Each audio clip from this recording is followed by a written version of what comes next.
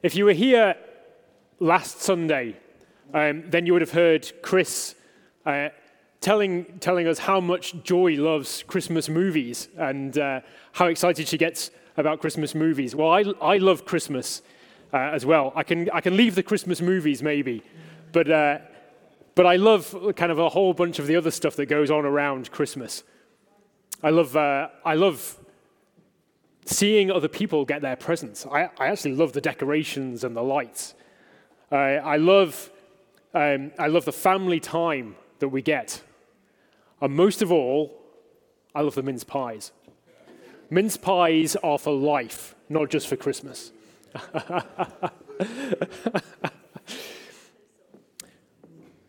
So I went through a phase when I was in my 20s of kind of thinking, Christmas, bleh. It's all kind of commercialized. It's horrible. It's taken on this thing. And then actually, once we had our children and I started seeing the excitement and the joy and the love that they have for Christmas, it kind of rekindled my love for Christmas as well. And as Dara read to us, love is right at the center of the Christmas story. But it's completely different to the love that I have for mince pies or the love that Joy has for Christmas movies. And Chris started to help us to think about this last week as he started to go into John 3:16. And the verses that we're going to read about this morning, that we're going to read from this morning in 1 John, expand on that and help us to think about what the love that is at the heart of the Christmas story is all about. Leon Morris, who is a Bible commentator, a Bible scholar, said that God's love for his people, this love that we read about in 1 John 4, verses 7 to 12, is at the heart, not just of Christmas, but at the heart of the whole of the Bible, the heart of Scripture, underpins all of Scripture. And Leon Morris said that actually without God's love for his people, the Bible would be non-existent. It wouldn't be there because there would be nothing for us to have to read. There'd be nothing to write about and put into the Bible. And so we're going to read 1 John 4, verses 7 to 12. Think about what it says to us and think about what this love, this real love at the heart of the Christmas story has to say to us. Again, I'm not sure if you noticed, but you can't really have missed it as Dara was reading those verses, that John talks about love quite a lot in those verses. I did a quick count. I'm not brilliant at maths, okay, so I may have got this wrong, but I think John mentions love or beloved 15 times in those few verses that we read. So clearly, that's what he's talking about here. Okay, he's trying to get something across, and it's about love. So before we go into the verses, I'm actually going to read them again because they're so few, and we'll get them fresh into our minds. But let's just spend some time praying, asking God to help us to understand what he's got to say to us through these verses. Father, we thank you that we've got the Bible here. We thank you for your love that underpins all of the Bible, your love for your people. And Father, I just pray that as we open up your word this morning, that we would get a sense of your love, whether it's a new sense for a first time, that we would understand your love for us, or whether it's so many times that we've heard about your love for us that we'd find something new to understand about your love for us. Or whether, Lord, you challenge us to love each other in a new way through the words that John wrote and you inspired him to write in these verses. And so as we come to look at these, Lord, I just pray that you'd help me to talk about them clearly, that you give me the words to say, to encourage each other, to challenge me and to challenge each other this morning, that we would understand something new of you, or we would grow deeper in our love for you and grow deeper in our love for each other as we understand more of your love for us. Amen. So let's read verses 7 to 12 of 1 John chapter 4 again, so they're fresh in our minds as we come to look at them. Beloved, let us love one another, for love is from God. And whoever loves has been born of God and knows God. Anyone who does not love does not know God, because God is love. In this, the love of God was made manifest among us, that God sent his only Son into the world so that we might live through him. In this is love. Not that we have loved God, but that he loved us and sent his Son to be the propitiation for our sins. Beloved, if God so loved us, we also ought to love one another. No one has ever seen God. If we love one another, God abides in us, and his love is perfected in us. Beloved, John starts, beloved. So who are these people that John is writing to? Who are the beloved? And I just want to think about that for a moment, just so we have some context for the words that we're reading here. So John is writing this letter, and he's writing it to other Christians. But from his letter, we can see that they've experienced a bunch of people leaving their number. So if you think of a church, they've kind of experienced a whole bunch of people going away from their church, from what looked like their faith in Jesus. So in chapter 2, verse 19, John writes about those who were with them, but did not belong with them. So it might be that they've kind of experienced love for these people who now suddenly have left and departed from their group. Yet into this, John writes about God being love. And if you read through this, sometimes we've read this so many times that sometimes we really miss the emphasis that John is placing here. We sometimes miss the punch that he has in verse 8, where he says, God is love. It's an astonishing statement for us to read. But as we kind of think about what that means, that God is love, and think about what it means for us today, we have to first of all make sure we understand what John isn't saying there as well. So, John doesn't simply say, God loves, right? That God kind of chooses that he might love me, or that he might love Lulu, or that he might love the trees that he's created. John isn't saying simply that God loves. Nor is he saying that God is like love. He's not using this idea of love as an analogy for what God is. And then sometimes we might read this and we might say, okay, well, if God is love, then that means that he's nothing else. But that's not what John is saying either. John doesn't just limit God to being love here. In fact, that would actually go against what John has written elsewhere in this letter. Back in chapter 1 of this letter, he writes that God is light. Later on, he'll write that God is life. And so God being love for John is just one of the characteristics of what God is. But it's not exclusive. It's not that God is only love either. So what does it mean if God is love? What does this statement right in the middle here say?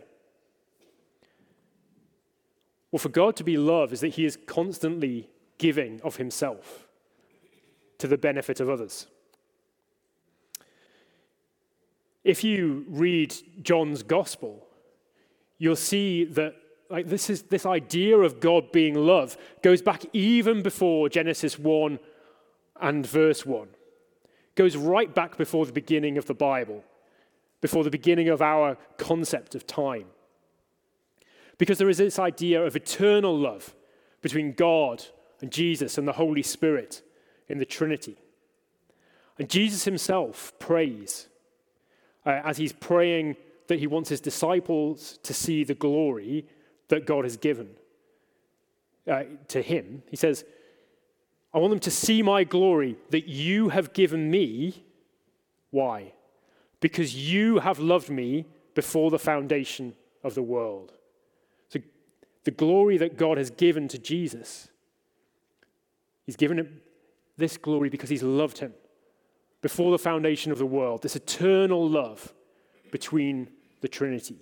So this is a characteristic of God that just goes on for all eternity, for all time. We see God's love for his creation as well, don't we? If you remember back to the summer as we were thinking through Genesis chapter 1 and chapter 2, and then as Dara was talking about before, about God wanting us to have joy. God lovingly gives in Genesis chapter 1 and chapter 2 this amazing creation for Adam and Eve to live in, where there is everything there for them. All the fruit, all the trees and the plants that they can use for food, his very presence that they can live in. And so he loves them through giving of himself to them in that very creation in Eden. And we see here in verse 10 that God's love isn't something that we can kind of go out and earn, that we go out and look for and go, yep, I'll have some of that. It comes before we loved him. It comes first, God's love for us. Verse 10. In this is love, not that we have loved God, but that he loved us. Not that we have loved God, but that he loved us. Now, I don't know about you, but when I became a Christian, I didn't kind of wake up one morning and go, yep, today's the day I'm going to go out there and I'm going to go and seek out God and I'm going to love him. It didn't start from that kind of, and I guess a lot of you will have that experience of you learn something about God, you met other people who knew God, you were taught something about him. And God used those people, used those opportunities to show his love for you. And then eventually you learned, like I did, to love God. Some people will maybe have woken up one morning and gone, yeah, today is the day I'm going to love God.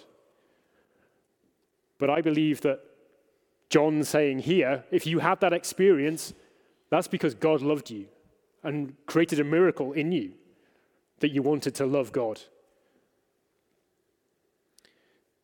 This isn't some kind of meeting halfway, some kind of reciprocal love that God gives us because we've done something for him, that we've earned his love, that we've gained his love because we've been nice to him or we've given him a present or something.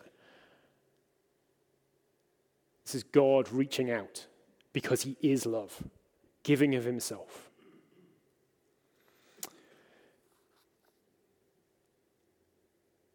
In this is love, not that we have loved God, but that he loved us and sent his Son so that we might live through him. So that we might live through him. God is love, which allows us the statement that God is love and this action that we see that God is love allows us to have hope, allows us to experience God's mercy and his grace so that we might live. You know, we've heard already in the 2 Ways to Live presentation that we've turned our backs on God. We've said no to him. We've told him to shove off. But God loves so that we might experience the mercy, the grace, and hope that we might live. Now, you might say, that's great. Thanks, Adam, for telling me about God's love, but isn't this just some abstract concept that you're telling me about, some thing where we don't have any practical reason, practical thing to see that God has shown his love, that God is love, that God loves. John shows us that God puts his love into practice, that it's a practical, manifest love with evidence to back it up. And what is that evidence? In this, the love of God was made manifest among us, was made evident among us, was shown among us, that God sent his only Son into the world. In this is love, not that we have loved God, but that he loved us and sent his Son. Christmas begins the ultimate expression of love. The ultimate expression of love as God gives Jesus into the world. The idea in the Greek is that you kind of read this and you read it and it says, his Son he sent, God has sent. You're supposed to really pick up on this, which we lose a little bit in the English translations. But the force of it is this. His Son he has sent. God has sent. So that we see that God is giving in his love, practically, evidently, his one and only Son, Jesus. See again in verse 9. God sent his only Son into the world. And so we're also meant to see some of the cost that this love, this giving love of God has behind it, some of the cost that it is for God to love us. His only Son, his one Son, greatly loved, precious to him. We can think, can't we, of Abraham and Isaac. We haven't got that far in the Genesis story as we've been going through it yet, but I'm sure you know the story as God asks Abraham to sacrifice his only Son, his greatly loved Son, and takes him to sacrifice him to God. Of course, God provides a substitute in that case. But we're supposed to think of that imagery and see then how much more it cost God to love us, to send Jesus into the world where there is no other option. There is no substitute. In fact, Jesus is our substitute. Because John says in verse 9, in this the love of God was made manifest among us, that God sent his only Son into the world. So what? So that we might live. So that we might live. Which means that without God loving, without giving, what are we? We're dead. We're dead. Dead in our sin. Dead in our telling God to shove off. Because it's in Jesus coming into the world through God's love that we can find life. The only place we can find life. John has already told us in this letter that God is light, and so that our sin, our rejection of God, deserves punishment, deserves God's anger, deserves God's wrath. Yet in Jesus coming into the world, and the story going from Christmas to Easter, and Jesus dying on the cross, Jesus stands in our place and bears that wrath for us. In verse 10, John uses the word propitiation. And we can think of that as Jesus standing in our place and paying the price of our rejection of God, of our sin on the cross. God so loved the world that he gave his only Son, that whoever believes in him shall not perish, but have eternal life. You've heard the two ways to live this morning, the presentation this morning. If you haven't accepted this gift of God's love this morning, I would urge you to think about it. I'd urge you to think about what you heard. Take one of these and read through it. Come and talk to me or to Dara or to Jason after the service.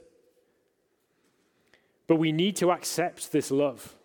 It's a gift, and we'd accept a gift at Christmas, wouldn't we? But this is more than just a gift. Imagine being out in Galway Bay right now in the freezing cold water because you've fallen in off a boat or a paddleboard or from the side of the water. You'd need rescue, wouldn't you? You'd need somebody to throw you a life belt to help you out. God's love, this Christmas gift, is the ultimate rescue. It's better than that life belt because it goes for all eternity. But we need to hold on to it, to grasp it, to take it, to accept God's love, and to love him back.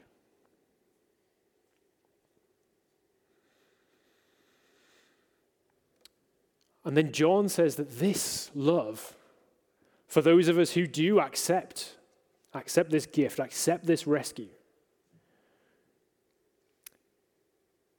then we need to do something with it. And what does he say in verse 11? Beloved, if God so loved us, we ought to love each other. We ought to love each other. And so there is a response to this love. To demonstrate God's love for us by loving each other. And that's not just about kind of, maybe at Christmas finding somebody who you really like in the church and going, I'm going to get them a present this Christmas. It goes far beyond that. It goes far beyond that. It characterizes what it is for a church to be a church, a group of Christians to be a group of Christians together. If we go back to verse 8, anyone who does not love does not know God because God is love. So if we don't love each other, if we don't respond by loving each other, where's the change? Are we really alive? Demonstrating love, loving each other completes John's picture in this letter of living with God. He talks about faithfully confessing that God is the Father, faithfully confessing that Jesus is his Son, faithfully confessing that we have rejected God, that we are sinful people. He talks about an ethical integrity that is born of love, so far that we would lay down our lives for each other. And here he talks about loving each other in the spiritual love of the Christian community, giving generously to those in real need, acting in ways that show our love for each other, demonstrating the truth of God's love for each other as a mark that God's Spirit dwells in us, lives in us, not just individually, but together, so that we show each other a love that is like Jesus' love for us, like God's love for us. A serving love, a giving love. And we can't do that in our own power. That's not in our sinful human nature. We can only achieve that through God's indwelling presence in us. And just like God's love is shown, is manifest in his sending of his Son into the world, our love for each other, we can't just have it as an abstract concept. We need it to be manifest in action. So I'd ask you this morning, how can you practically show your love for each other? How can you show that generosity to each other? How can you show that hospitality to each other? Be hospitable to each other this morning. Maybe the most difficult part, actually, is that it means that we have to be willing for that love to be shown to us as well. We have to be open with each other about our needs as well, so that people can meet them practically. So what are our real needs? And we need to be able to share them with each other as well. We're called to love the people in this community, this Christian community around us. We're called to love people who we wouldn't normally meet, except they're children of our Heavenly Father. We're called to love people we wouldn't normally even like, except they're children of our Heavenly Father. And because they are children of our Heavenly Father, we're called to love, and we're called to love each other. And John talks about this as a grateful, obedient implementation of what it means to accept God's love. Beloved, if God so loved us, we also ought to love one another. No one has ever seen God. If we love one another, God abides in us, and his love is perfected in us. This love demonstrates God and God's love for us here and to people who will come in from outside our community and meet our Christian community in the church. God's love is perfected, made complete in us as we show it for each other. And as Jesus said, by this shall all men know that you are my disciples, if you have love one for another as I have loved you. So there's two challenges this morning. One, if you haven't accepted this love of God, please think about it. Please do think about it. And again, read this and have a chat with us. And if you have, if you're part of this community, this church, how is it you're going to show your love to the other parts, the other members of this church? And how are you going to show your willingness to be loved as well? Be open to receive the love of God and of each other. This morning, this Christmas, in the weeks, months, years ahead, as we grow together as a church of God. Let's pray.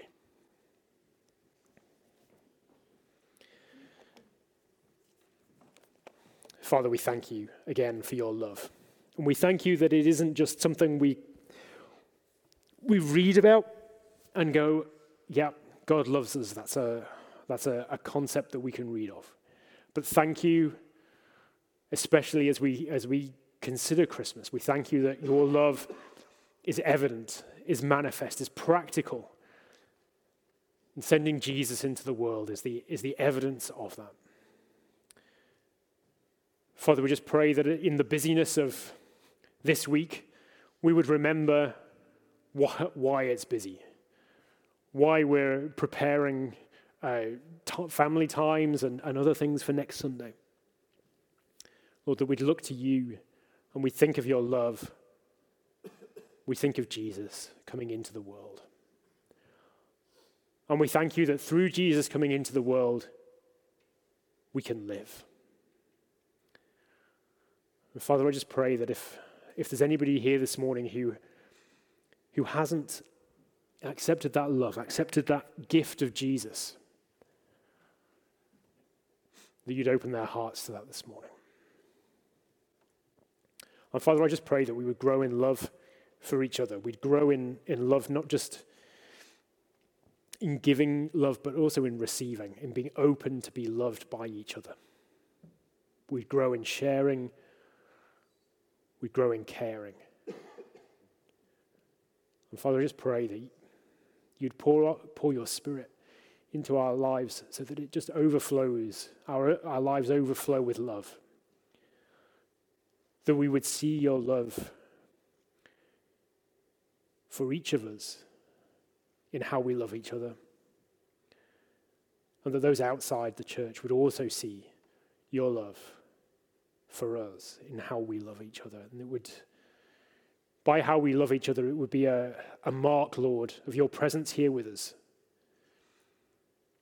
that would grow your kingdom to your glory, Lord.